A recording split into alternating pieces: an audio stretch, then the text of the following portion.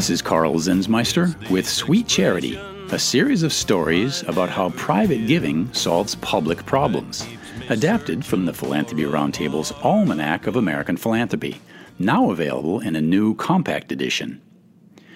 Which of America's founding fathers was the most philanthropic? The signers of our Declaration of Independence and creators of our Constitution were all remarkably public-spirited. Some of you might be inclined to place Benjamin Franklin at the top of the list. His giving created our first libraries, hospitals, fire departments, and other valuable helping institutions. George Washington was another hugely generous donor.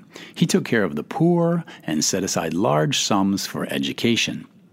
But in the judgment of Thomas Jefferson and John Adams, the most benevolent of our early leaders was a man named Benjamin Rush.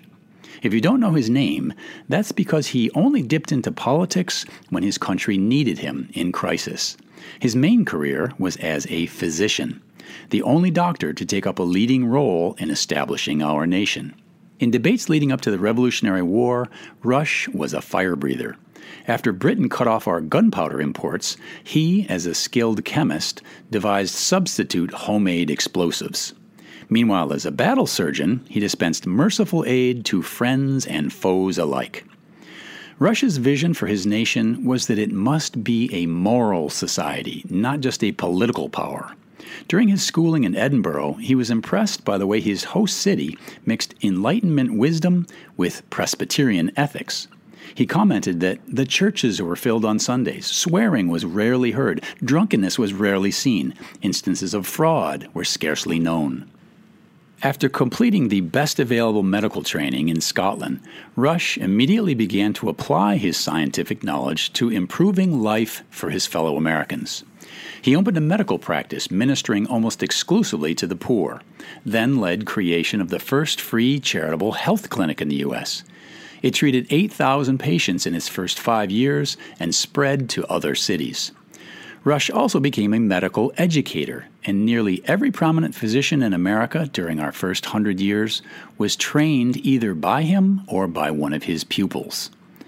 Benjamin Rush was one of the first to recognize that most mental disorders were illnesses, not a result of bad character. He separated the insane from criminals, improved their care, and set them to productive work. He wrote one of the first books on mental illness, which caused him to be known as the father of American psychiatry. Physicians in Rush's era had few effective tools, and sometimes harmed as much as they helped via their bleedings and their dosings. But Rush was better than most. He improved our knowledge of many diseases and was particularly helpful in advancing preventative medicine. He encouraged the use of soap, eating healthy food, and exercising. He formed a charity to provide immunizations to the poor without charge. Rush also did merciful duty in military medicine.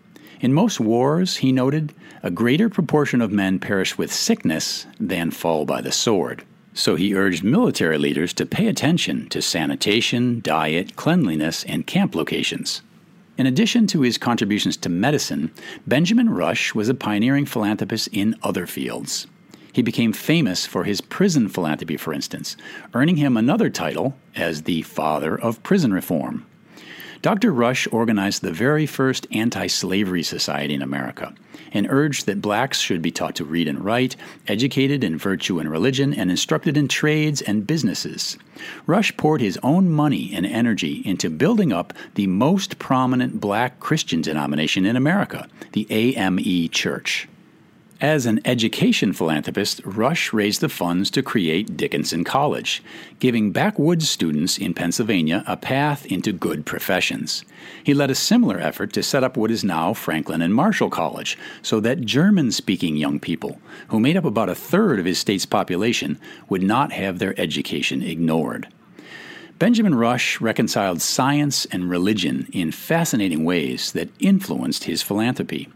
He was a first-rate chemist, the producer of 85 serious articles and books, and a true evidence-seeking scientist. At the same time, he rejected extreme rationalism that left no room for faith. He concluded that God was the primary cause of all things and the ultimate source of human goodness. By the end of his life, both medicine and politics had disappointed Benjamin Rush. During his day, Philadelphia's horrific yellow fever epidemics killed up to 10% of the city's population in each outbreak. Rush was one of the few physicians to stay in town amidst the panic over these outbreaks.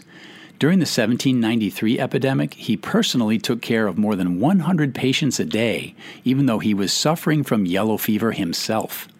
Despite these heroic efforts, Rush was attacked for his ineffectiveness at stopping the disease, leading eventually to a boycott that cost him nearly all of his paying customers. Rush was also distressed late in life by the terrible political squabbling among the former colonies. This showed him that even the best-intended governments would always be hobbled by foolish, fearful, selfish human nature. So later in his life, Benjamin Rush leaned on religious wisdom. His powerful acts of charity were driven by his vision of God's mercy. And that is how America's first great medical doctor also became one of our most benevolent givers.